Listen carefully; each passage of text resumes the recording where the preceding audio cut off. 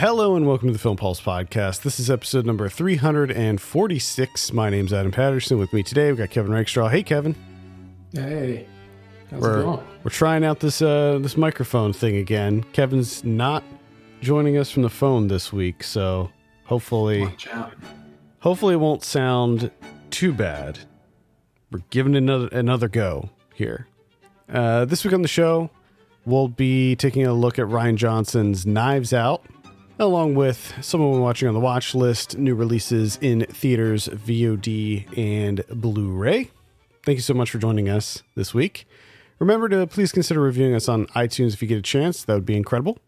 No housekeeping this week. I hope everyone had a wonderful Thanksgiving holiday in the U.S.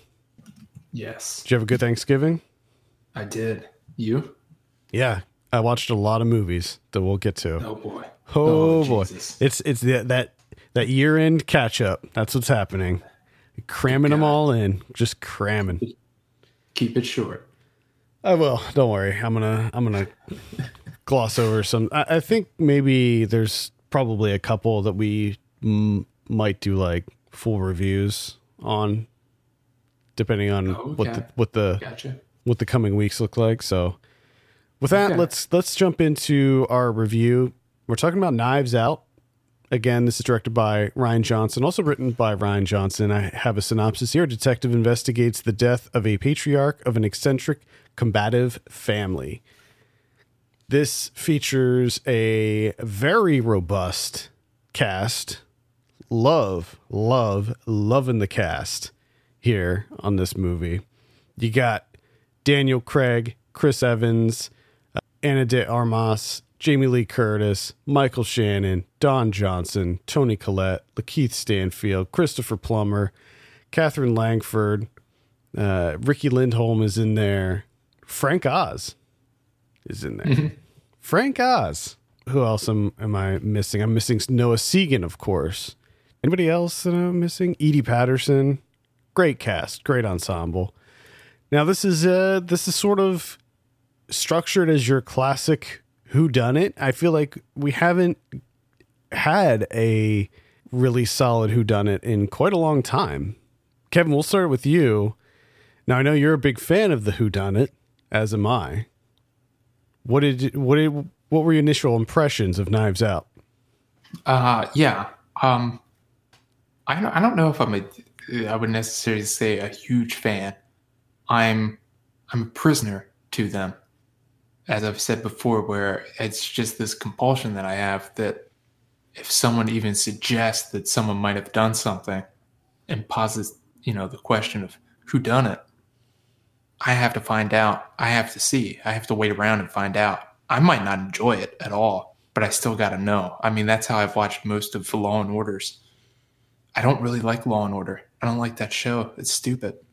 But if I catch a glimpse of it, I got to stay there. Got to see it through to the end. But Knives Out is pretty damn enjoyable viewing experience, I got to say. There's a couple of times where it got a little bit too cute with it. Rian Johnson got a bit cute with his screenplay there, which is just a little cringy. But I think for the most part, it's a pretty tight. Was it like 130 minutes? I think. Yeah, like a little over 2 hours, but it's a pretty tight 2+ hours. I will say. I agree. It felt pretty light and breezy to me. I completely agree. I think that he keeps things moving. Everything moves at a really nice clip. Like you're going from sequence to sequence. You got flashbacks in there. Everything moves along very, very nicely. I feel like there's not a whole lot in here that necessarily could have been trimmed out or should have been trimmed out. I thought that it was a really tight runtime. Yes, it was over 2 hours, but it was like I didn't feel that. Like looking at, I just now looked at the runtime when you mentioned it, and I was like, oh wow, didn't really realize that it was that long. Yeah. So I felt like it was sort of a perfect runtime. You're dealing with a lot of characters in here. This is a big cast, and there's a lot of moving parts to it, a lot of twists and turns, and I think that the runtime lent itself to that, and allowed Rian Johnson to really sort of flesh out this story and the characters.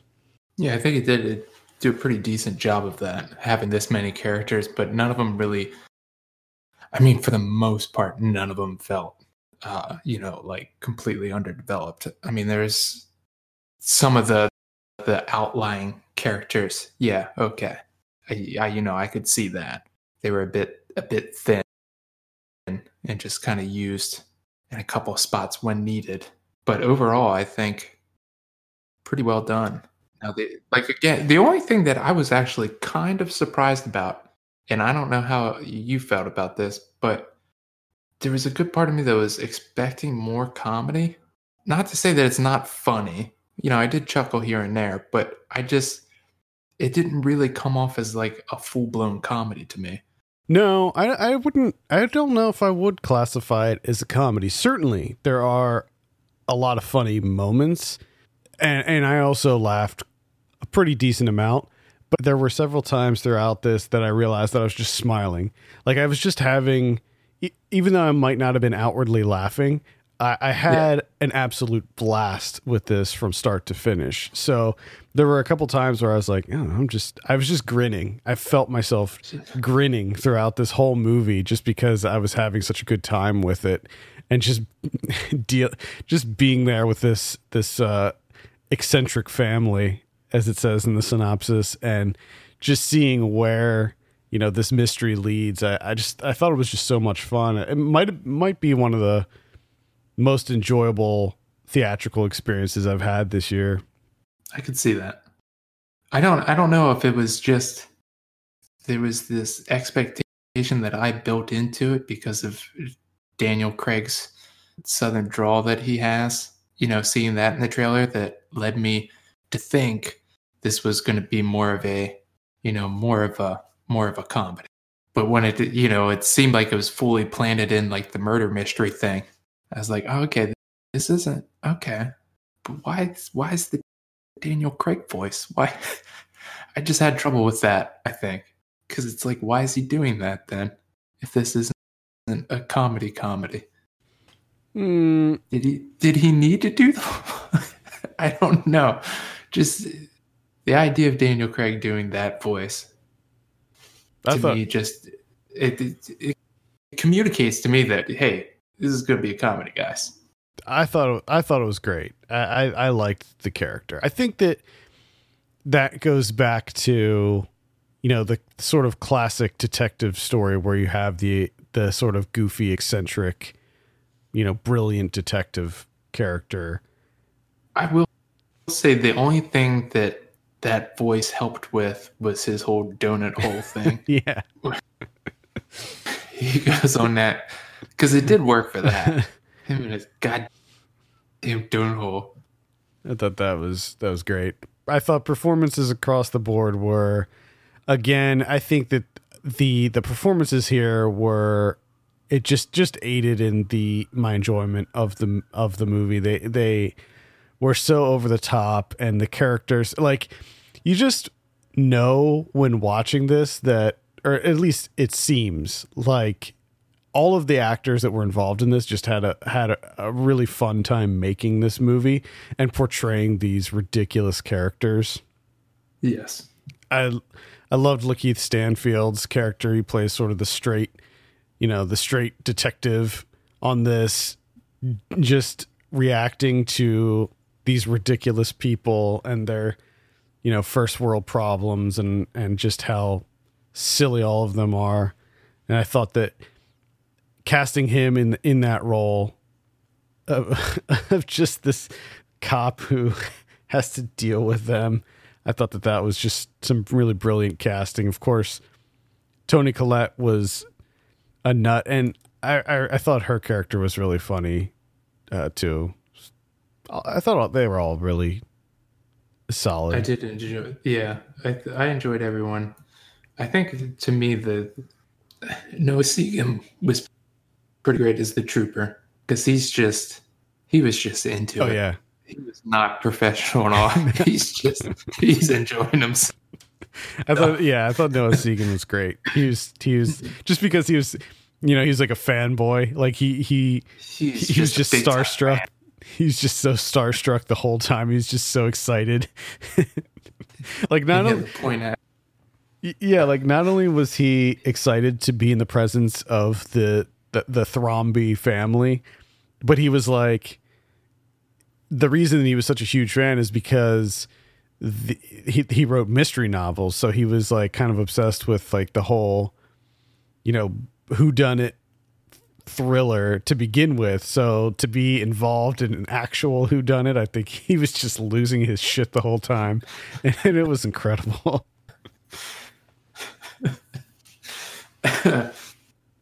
Now, without spoiling anything, what did you think of the actual mystery, the turns that it took, the outcome, all of that? I don't know. It's tough to say because to me, I mean, from the outset, it's pretty obvious.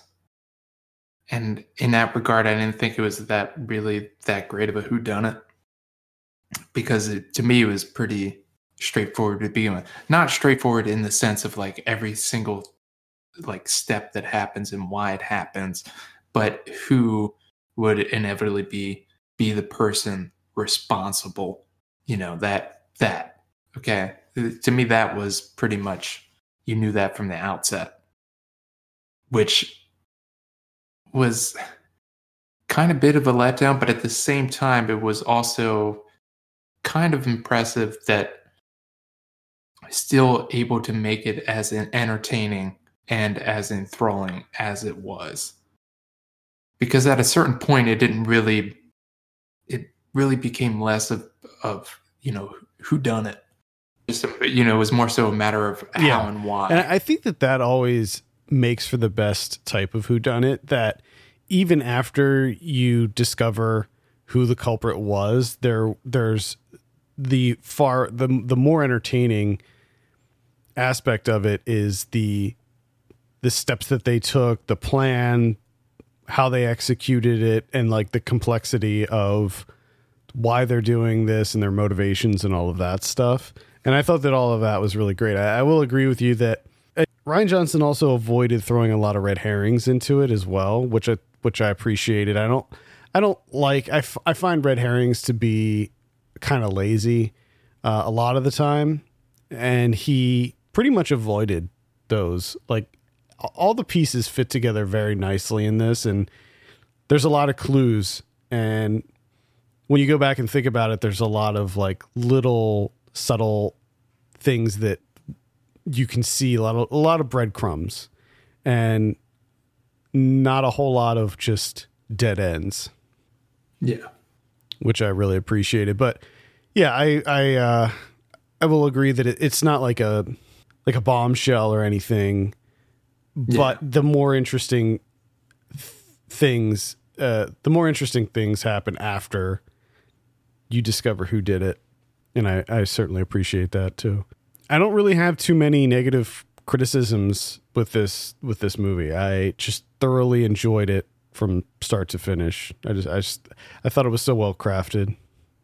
The only thing that gets me a little bit is the stand-in for what this movie is. The deliberate choices of Marta, immigrant family, so much talk of the Trump stuff, and just that whole overarching thing, symbolism wise, it was too much for me. It was a bit ridiculous. Like, it was just be a standard entertaining whodunit. Yeah, I don't think the political stuff really worked too well. It is very overt. It didn't bother me too much, but yeah, it's certainly and it didn't bother me too much because I think, like, yes, it's overt, and yes, it's like throughout the entire film, just the way everything's set up. But at the same time, it's very easy to just be like, I'm not going to pay attention to that. I'm just going to focus in on the whodunit thing. And it doesn't You know what I mean? Ignoring those aspects of the movie isn't detrimental to the movie itself. Like you can just ignore that section of it and just be like, okay, Yeah. thank you, and then work with the rest of it, and it's fine. It works fine. I really enjoyed, of course, the home, the like the mansion and everything. I thought that it all looked incredible. I love that it had like hidden rooms and secret doors and all of that stuff. Everything felt very ornate, and I just loved all the set design in this as well. I thought it was all pretty incredible. Yeah, it's pretty much like the perfect house for a whodunit. I just miss mysteries like this. Like, I just feel like we don't get enough of them. So I just found everything about this to be so refreshing. I hear you. But there's also Clue. You can always just rewatch Clue. Well, it's funny. Because do you think it's better than Clue? Do I think it's better than Clue? Do you think it's better than Clue? Well, it's been many years since I've seen Clue. No, I have no idea either. I just know that I love Clue, but I haven't seen it either for a while, so I don't even. I'm sure it holds up. I think it probably does hold up, but it's. I do want to. Want to rewatch Clue pretty badly. I know, because I just realized like it hit me really hard that I really want to watch Clue. Yeah, like, right now. Well, I love how they even mentioned Clue in this movie, which I thought that line was funny. Yeah, I thought that the alt-right son was funny. Yeah, no one was really worried about that kid. I feel like they should be more worried, but they are rich, so yeah. Well, you know, I just don't care. Yeah, it seemed like his dad, who was the Michael Shannon character, Walt Bromby, was pretty. He just didn't understand it. He was pretty aloof to the whole thing. Everybody else knew, but he was just kind of aloof. Yeah, I think my favorite moment, just everything about it, is Michael Shannon just screaming in Chris Evans' face with a sleeve of Biscoff cookies. Yeah. Just berating him and tell him to eat more cookies. Yeah. All right. Any final thoughts? I don't think we need to do a spoiler section on this or anything. I think that it's just best to go in completely cold on this and just enjoy it for what it is. I don't think it's necessary that we dive into the spoilers. No, I don't think so. All right. What are you going to give Knives Out of 10? I give I'm thinking like a 7.5. I might lean towards an 8. I'm just a little bit apprehensive of an 8. I think it's still too early for me to commit to that. So we'll see in a couple of days. Okay. I'm sitting at like an 8.5 on this one. Okay. I think this will most likely end up on my top 10 of the year. Oh, certainly. I had a feeling it would. I think I'm going to do my top 10 a little bit different this year. Whereas in previous years, I would do what I thought the best movies were of the year. I think this year I'm just going to do my favorites, just my personal favorites. Yes. And not do it. Not. I mean, that's essentially what best means anyway. Even if you're saying these are the movies that I think are the best. In previous years though, there were a lot of movies that I liked personally more than, some of the things that were higher up on the list. But this year I'm just straight like personal preference. I'm not going to be, obviously you can't be when you're making a top 10 list, you can't be completely objective, but I try to be more objective in my top 10s. It's inherently impossible just from the fact, like, if you give me a top 10 list, I'm just going to be like, well, how many 2019 movies did you see? And you're going to tell me the number, and I'm just going to be like, well, this is ridiculous. Like, why would I listen to your list? You've seen maybe an eighth of them? Because, just all the stuff that comes out, you know what I mean? Like, it's not possible to see everything. Anyway, that's Knives Out, that is playing in theaters right now, and I would highly recommend checking it out. It's worth it to go see this one in the theater, I think. Yeah, I had, because like you said, I think this might be one of the more enjoyable times I had at the movie theater this year. Probably this and Crawl. Yeah, Crawl was fun. Yeah. All right, let's talk about someone we're watching. As I said at the top of the show, I've watched a ridiculous number of movies Here we go. that I'm cramming in. So I'm going to keep my thoughts as brief as I can for these, and I'm going to omit some of the older ones. You can check out my list on Letterboxd to see everything I've been cramming in there. The first one I'll mention is The Irishman. Oh. Yeah, this is the big Scorsese movie. It's on Netflix right now. I thought it was incredible. It's, again, certainly one of the best movies of the year. It is epic. I know that the first thing everybody talks about is the runtime on this one. And I think that that's a shame. That's like the first thing. That's like the primary thing people talk about is the runtime on a movie. And it's like, I feel like that's sort of overshadowing all of the incredible performances in here. Just, I mean, yes, it's on Netflix, but man, it is very, very much a Scorsese movie. I mean, it's really up there. It's great to see him going back to the gangster movie, and this is a hell of a gangster movie. And it's also great to see him, reteaming with Bobby D, Al Pacino, Pesci, and then you have people like Ray Romano in there, Bobby Cannavale's in there, Harvey Keitel. Great cast. And if you're not familiar, it's the story of Frank Sheeran, who is basically a hitman for the mob. And he was heavily involved with Jimmy Hoffa.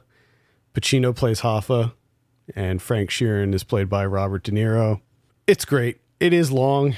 It's 3.5 hours long. So it is, there's a lot going on in this movie. It spans decades. It basically is his whole life. And so there's a lot of stuff to cover. And yes, it is long, but, and yes, I do believe if Scorsese really wanted to, he could have trimmed it down and kept it more concise, but I understand what he was doing. He wanted to go through this man's whole life. And one of the interesting things is, a lot of these mob movies sort of end with, the person either dying or going to jail. And then that's sort of the end of the movie. And then you have your little thing that pops up at the end that says whatever happened to him, right? In this one, it just straight up follows him. It follows him into old age, and it follows him into him, like his body shutting down on him as he becomes older and ends up in like a nursing home and goes all the way through to the end of his life. And I thought that was kind of an interesting take on this like mob story. I also didn't have a problem with the de-aging stuff. That's another thing that a lot of people are talking about, is that they de-age a lot of the characters in this movie. I didn't really have a problem with it. I didn't think it looked bad. I thought it looked pretty damn good. It was a subtle de-aging. It wasn't like crazy over the top or anything. So I can recommend The Irishman. And I would also recommend taking the time to just watch it in one sitting. I think that you get more out of it if you can get through it in one sitting. Yeah. I'll give that a shot. But not happening. I can tell you that right now. But I am looking forward to this one. And I think, because I'm a person, I think that was a bit of a subtweet at the beginning there of people in runtimes. And I am a person that, that's one of the first things that I look at. But I think with when it comes to Scorsese, I mean, I know that runtime going in. Like, I don't even need to check it, right? Irishman comes out, and I'm like, yeah, this is probably like 3+ hours. And I also trust him to know what he's doing for 3+ hours. Right. Unlike some directors who try and do that straight out the fucking gate. And it's like, wow, you're not a talented storyteller. Like, you should not be doing, you're just rambling for 3 hours. I'll be honest, it didn't feel like 3.5 hours. I mean, you feel the length for sure. I mean, I think it's impossible not to, but Yeah. I didn't find myself getting antsy or anything like that. I did watch it at home. I didn't watch it in the theater. Gotcha. Also, Pesci, man, come back. That's the thing that I'm most excited for. I'm most excited to see Joe Pesci. Yeah, again. it's crazy. Like, we haven't seen him in at least a decade. So for him to come back, I think that's pretty incredible. And then, of course, there's a lot of really great scenes with De Niro and Pacino just chewing up the scenery together. Yeah. I mean, it's funny, man. Like, none of them lost it, as they got older. Sometimes when actors get older, they kind of lose it, and they're not really at the height of their game anymore. And with these guys, it's just like they go right back into it, and they're just killing it, just scene after scene, just murdering. Sometimes literally, depending on the scene in this movie, because it is it's a mob movie, so there is some violence. And of course, it's that Scorsese style where it's like brutally realistic, where you're just like, oh my God. And it always happens. And like, it's just so shocking. Obviously, I look forward to it. I watched The Fanatic from 2019. I do want to see this. I do still want to see this. You have to, because it's not bad. It's not like a bad, like, I was kind of going into it kind of expecting this just to be a fucking train wreck, right? And it kind of is. It's a little bit of a train wreck, but for the most part, it's not really. And the thing that's just hard to get over is John Travolta's character of Moose, who is the fanatic, who kind of loses it. And he plays him as, I don't know where on the autism spectrum he's supposed to be, but he plays him that way. And it's just ridiculous, this stuff that he does. And, of course it escalates and it escalates, and it kind of culminates with I want to say it's violent. It tries to go for tense, like it tries to be like a very tense scene, this culmination at the end here, but it just didn't really work that well for me. And then it kind of fizzled out at the end. I thought it did a decent enough job of like escalating it up until the inevitability of, this confrontation between him and, he's obsessed with Hunter Dunbar, the great actor Hunter Dunbar, played by Devon Sawa.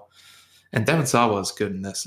And it felt like it did a good enough job up until that point, and then it just kind of fizzled out, stumbled down the stretch. But I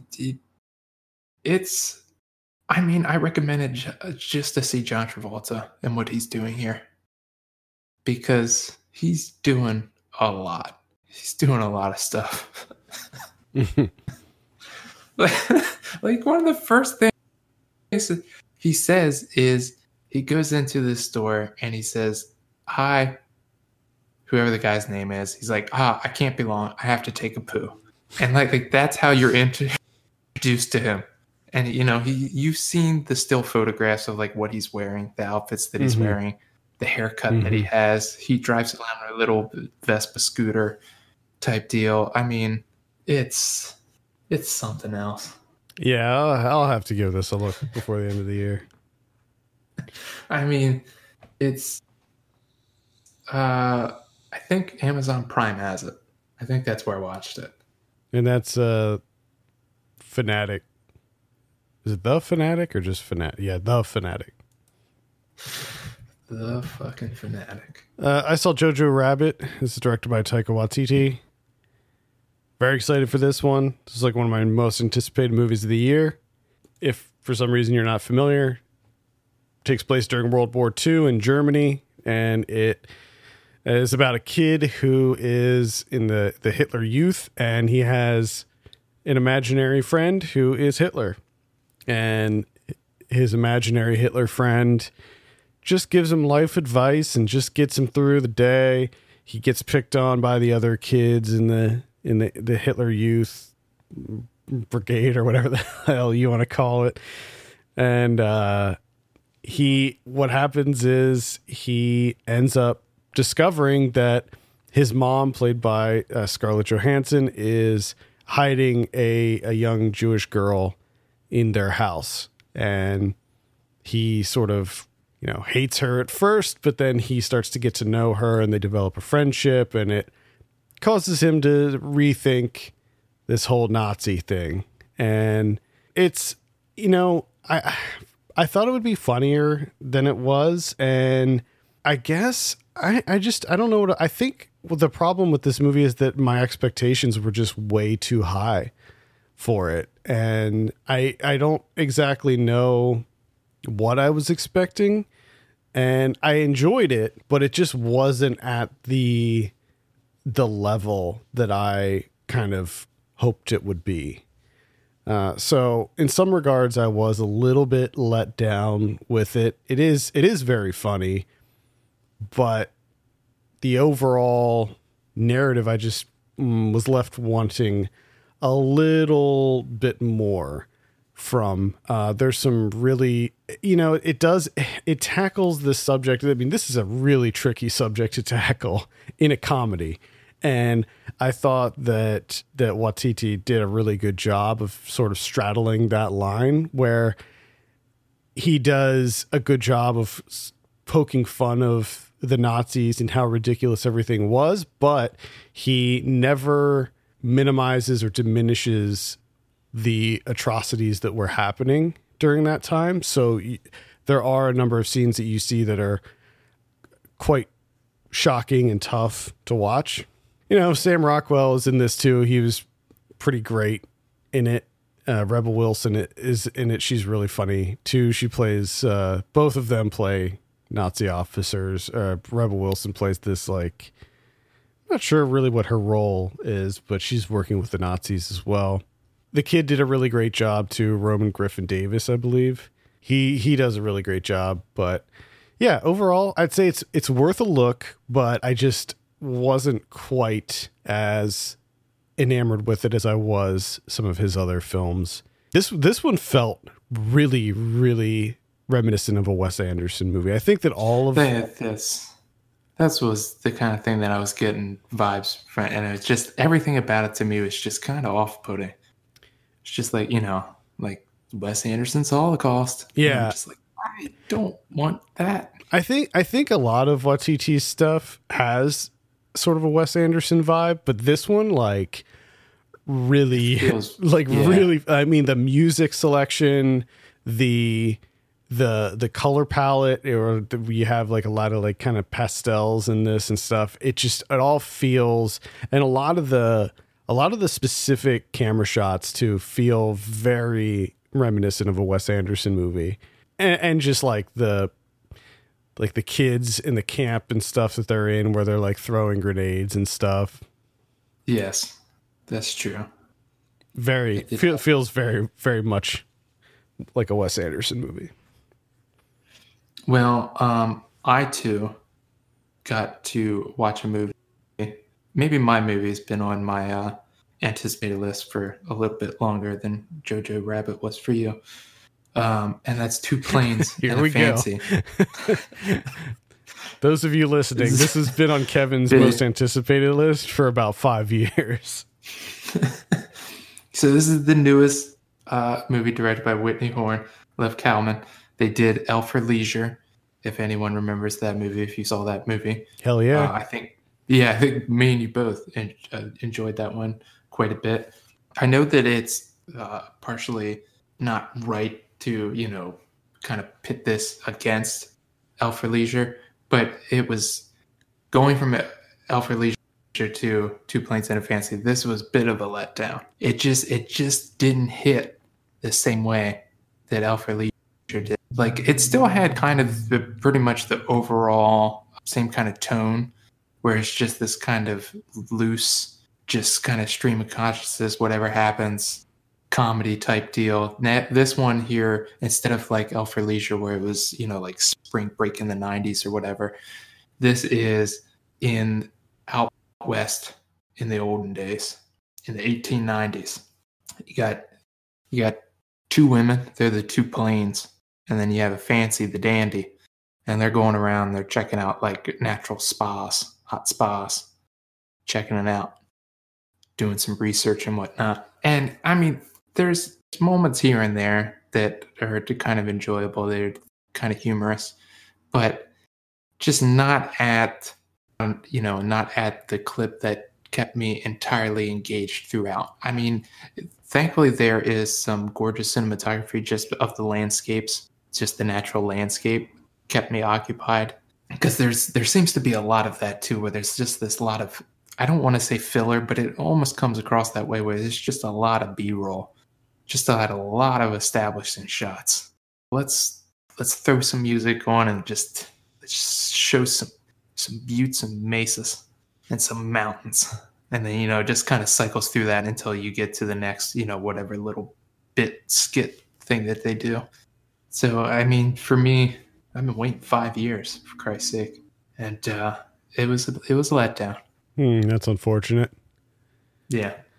And that's Two Planes and a Fancy. Let us never utter that title again. It's a good title, though, to be clear. It is a good title. I saw The Report. This is now available on Amazon Prime. Ooh. Yeah, this is real quick. Two Planes and a Fancy was on Amazon Prime as well. Sorry. Okay. Is that like stream? That's free on Prime? Yep. Okay. This is also free on Prime. The Report, directed by Scott Z. Burns, stars Adam Driver, Annette Bening. John Hamm is in this, and tells the true story of Daniel Jones, who was the lead investigator for the investigation into the CIA's detention and interrogation program, the torture program. If you remember that whole fiasco. So this is a political thriller that just dives into the incredible amount of work and time that it took to put together this report, the crazy things that they found, and then the subsequent not cover up, but attempted suppression of the report, where even after, so it took him like 5 years to compile this, and the initial report was like 7,000 pages long. And even after he like boiled it down into like a 400-page summary, they didn't want to release it. They didn't want to do anything about it. They just wanted to sort of sweep it under the rug. And this was the Obama administration, actually. By the time, this was finished, it was in the Obama administration.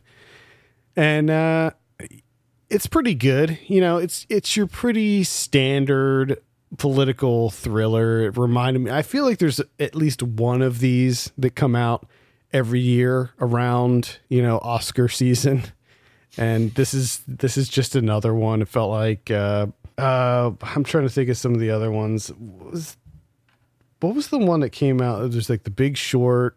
There's The Big Short, The Informant, which this guy wrote. Wasn't The Informant? Didn't that have? I thought that was kind of somewhat similar, but he also produced The Laundromat, because isn't The Laundromat is it the Panama Papers? Is that what The Laundromat? The Laundromat is the Panama Papers, yeah. And then what was the big one? The Big Daddy with Meryl Streep in them. Post? Oh, that's the one. Yeah, The Post. Yeah, that's the one I was thinking of.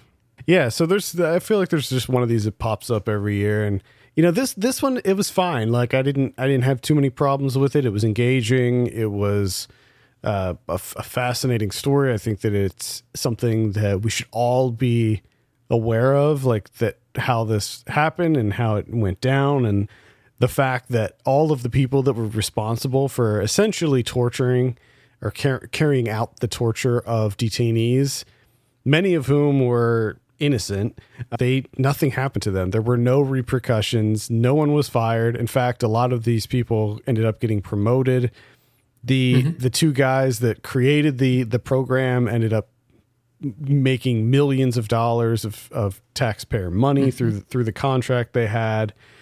And so I think that it is an essential piece of history that we all need to be aware of. And so I think it's an important film, but as far as the movie itself, it's pretty average. You know, good. They normally are. Yeah, I mean, good performances across the board. Adam Driver was great. Annette Bening was really great too. But you know, it was fine. I don't have much more to say about it. Other than that, I would recommend giving it a watch on Amazon Prime. That's it for me. So I saw Daniel Isn't Real. This is a horror movie that's coming out on Friday. This is directed by Adam Egypt Mortimer. This is a psychological thriller. Just imagine a horror movie version of Drop Dead Fred, and that's what Daniel Isn't Real is. It's about this guy who he had an imaginary friend when he was little, and the imaginary friend essentially had him attempt to kill his mom. And after that, she survived. But after that happened, he locked Daniel away in his mind. And as an adult, he ends up letting Daniel back out. And at first, everything's going good. Daniel's helping him out, helping him like be confident and talk to women and just be a better person, I guess, at first. But then he starts to do some really evil, nefarious things. And like, he's not sure if he's going crazy because his mom is schizophrenic and she ends up in a hospital. So he thinks that he's like going insane, but it turns out that there may be something else going on here, something a little bit more supernatural. And at first I was like, you know, this is fine. It's nothing great. But at the end, towards the end of the movie, towards the big climax, it goes off the rails in a pretty big way. And that's when I was like, whoa, they're doing some really interesting stuff here. There's some crazy like makeup effects going on. Nice. And it gets pretty wild towards the end. Okay. So it definitely redeemed itself at the end because it goes to some pretty weird places. Nice. Not at all what I expected. So I would give it a light recommend. Daniel Isn't Real. And again, that'll be on VOD on Friday as well. I'll have to check that out. Because as soon as you said goes off the rails. Yeah. Yes. It gets a little crazy. It almost, I wish every horror movie just went off the rail. Yeah. It almost feels like a throwback to like 80s or 90s where there's like lots of prosthetics and stuff being used. Yes. I also saw Little Joe. This is directed by Jessica Halsner. This is a sci-fi horror movie that is about, so it stars Emily Beecham as a botanist. She's like she's engineering new plants that have different medicinal properties, and she develops this plant that when you sniff it, it makes you feel good. Like, so it releases oxytocin or something in your brain. That it's basically an antidepressant plant that just by having it in your home will help make you happier. And it turns out that there's something really awful going on with these plants. Like it didn't go right. It did not go according to plan. And she names the plants Little Joe because her son's name is Joe. And as it turns out, Little Joe is up to no good. Oh boy. This is one that I thought started off really compelling.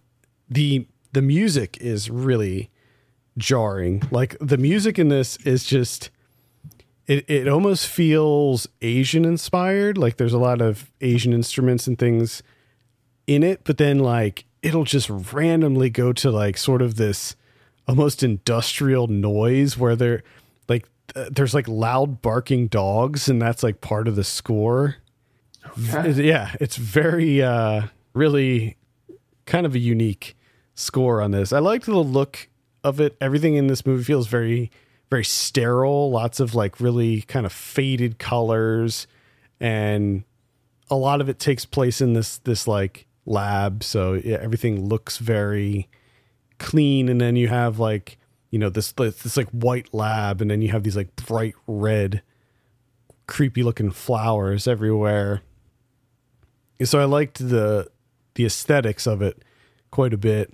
I wasn't a big fan of it overall. I thought that the messaging was a little off, and I think you might be able to, it could be easy to misconstrue the message behind this movie, and unless the message is that antidepressants are bad and no one should ever take them, because that's kind of what it seems like they're going for here.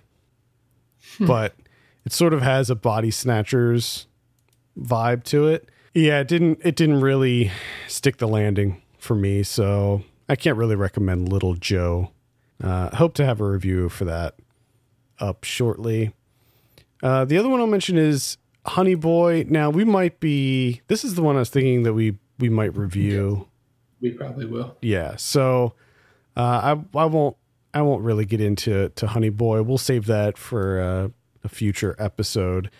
I'll end it off with something that I started to do last week and then continued into this week, and that's started getting into the films of Cynthia Rothrock. If you're not familiar with Cynthia Rothrock, she was a big action actress who sort of came up in the Hong Kong scene in the mid 80s, and I really wasn't super familiar with her filmography.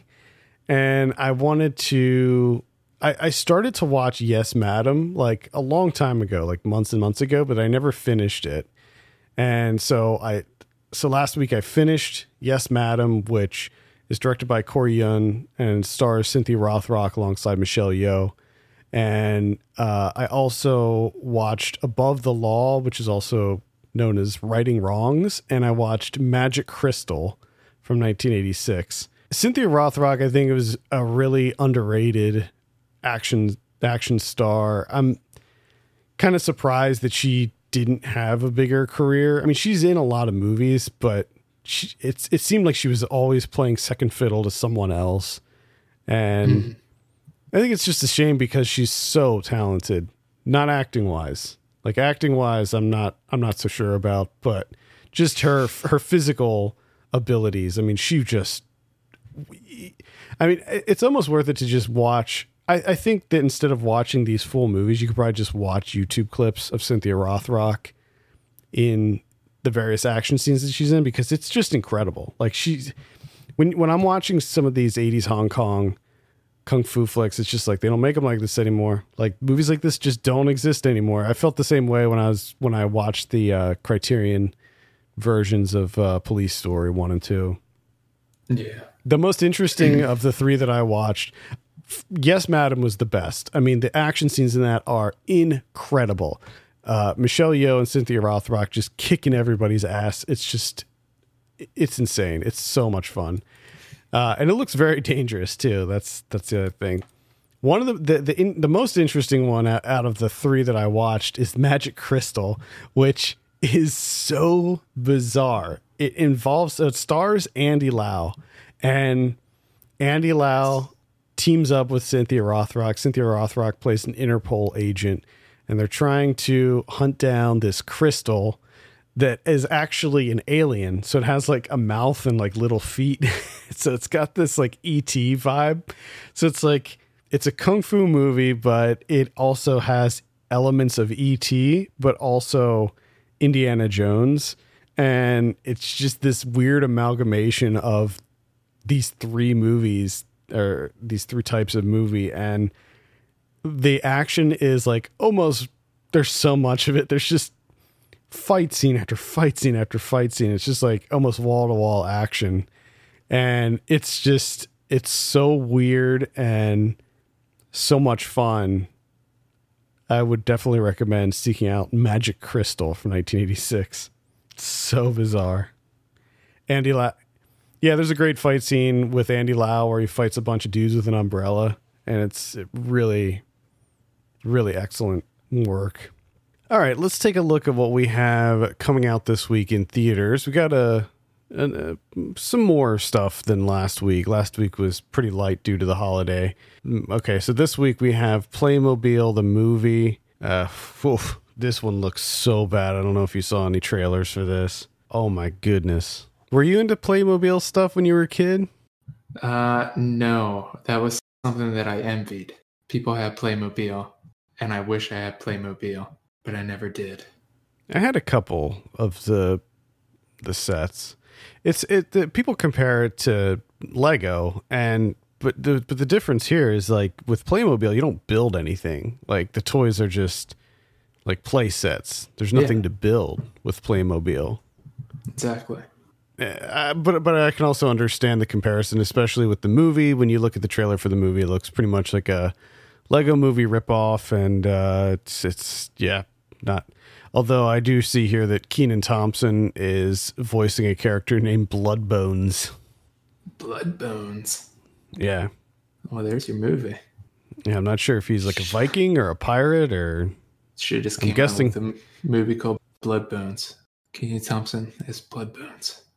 We also have Dark Waters coming out. This is the one with Mark Ruffalo and Anne Hathaway, directed by Todd Haynes. It's about I think it's about the water. I think DuPont. It's affected, I think, pretty much everything in the world. The harmful chemicals that they've used. I'm interested in this one. I'll give it a look. In Fabric is coming out. This one I'm really excited for. This is the new Peter Strickland one. Finally. Yeah, very excited for this. It's about like a killer dress, I think. I'm pretty sure it's about a killer dress. Well, I mean, the poster does say a killer dress, so it seems like all signs are pointing that way. Yeah, well, I'm all about everything that Peter Strickland does, so yes, sign me up. We also have The Islands coming out. This is about, I think it might be a faith-based movie. Ooh. Tells the incredible true story of Chiefus Kapiolani, who descended into an active volcano to demonstrate her newfound faith in Christ, and who ushered in a new beginning in Hawaii. Oh, God. Yeah. Directed by Timothy A. Che, who hasn't really done a whole lot of note. He was the writer on a movie called Freedom that came out in 2015, starring Cuba Gooding Jr. Okay. Looks kind of rough. We have Daniel Isn't Real coming out. The Wolf Hour, starring Naomi Watts. We'll have a review for this up on the site. The Aeronauts. This is the one about hot air balloons. You got the old Eddie Redmayne, Felicity Jones combo coming back. There you go. Hot air balloons. Hot air balloons. This is directed by Tom Harper. So there's that. Yeah. He also did Wild Rose this year. He's putting out two. Yeah, put out two. Oh my. Yeah, this one is. I haven't really seen much about this. Like it's kind of. I feel like this is one that's sort of been under the radar. I mean, it doesn't look very good. No, it kind of looks like a joke movie. I was so we got sent a screener for this for year-end consideration, and I was talking to Ken about it, and I was like, this reminds me of that other movie that came out about Edison and Tesla. Like that I can't even remember the name of it, but it like came and went so fast. God, yeah. What was that? God damn it. I can't remember. It was like I want to say like The Masterminds or something like that, but I know it's not that. But either way, these two movies remind me of each other. Just, I don't know why, just like weird biopics that just fly under the radar. Yeah. We also have The Disappearance of My Mother, which is a documentary that looks pretty interesting. It's about this guy whose mother was a famous model, and she decides that she wants to like go into seclusion and completely cut herself off from the entire world, including her son. Okay. Portrait of a Lady on Fire coming out. Okay. There's another one. A lot of hype around this one. Yeah. Lots of hype. Hyping this one up big time. Are you interested in this one? You gonna give it a look?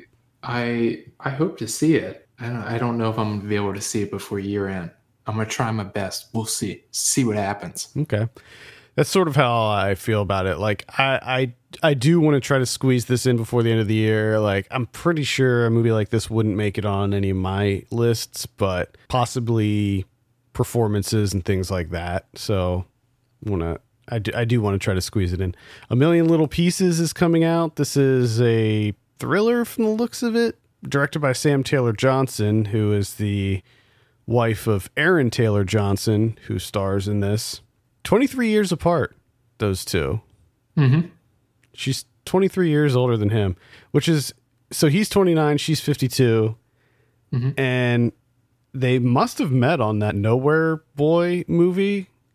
And he probably would have been like 19 and she would have been like 46 or something. All right. So it's kind of interesting. I actually will occasionally see these two out and about. They live somewhere relatively close to me. What? You just dropped that. Just drop that in there, huh? Yeah, I mean, I'll be walking around and I just see the Taylor Johnson family. They go out jogging a lot. I see them jogging all over the place. Are they always jogging?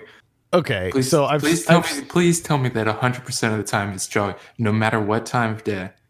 Well, I don't mean to say like I see them all the time. I've seen them like 3 times, and the 3 times that I've seen them, yes, they were jogging. It doesn't matter, okay? Because in my head now, you see these guys almost daily, okay?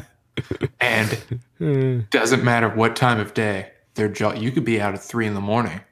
They're jogging.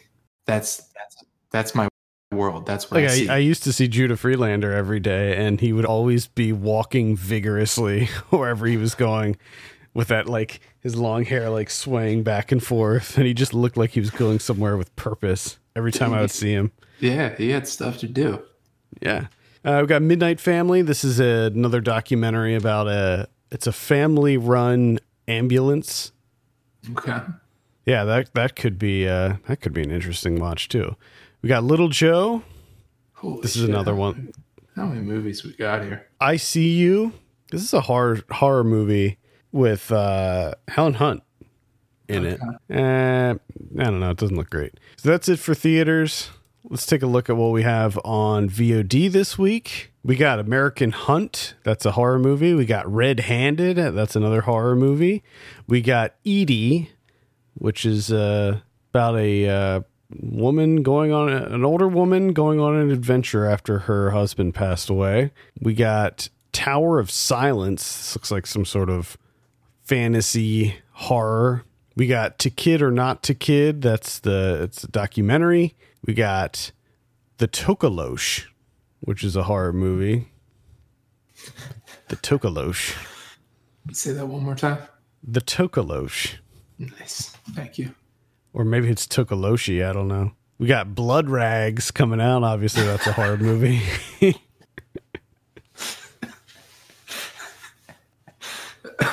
Sorry. The tagline for this one is "The price is blood."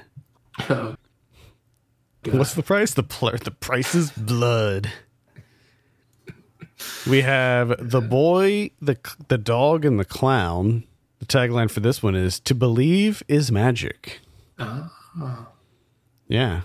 The Boy, the Dog, and the Clown. Got another horror movie called This Is Our Home. They dreamt of a child until he arrived. Oh. That dream turned into a nightmare, I bet. Oh, those are all on the 3rd. On the 6th, we have Little Joe, Daniel Isn't Real, I See You, We got a new Christmas, not to be confused with the old shitty Christmas. Oh, God. We got Beyond the Law, which is starring Steven Seagal and DMX. Steven Seagal and DMX and Johnny Messner. Wow. And it looks like that's about it for VOD. Blu-ray this week, we have Ready or Not. I would highly recommend seeing that one. Arrow is putting out Slaughterhouse 5 from 1972. It looks like Big Trouble in Little China is getting some kind of collector's edition Blu-ray and a steelbook. The steelbook doesn't look great to me. Look, they could have done a little bit better with that cover. 1982's She is coming out on Blu-ray. The Goldfinch from earlier this year. Jake Speed from 1986. That's coming out on Arrow. Jake Speed. Yes.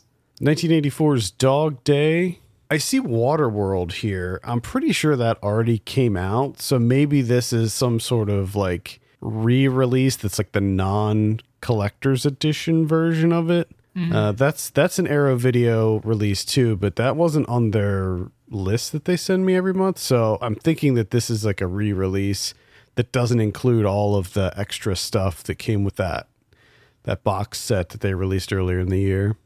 Gotcha. Semper Fi from earlier this year.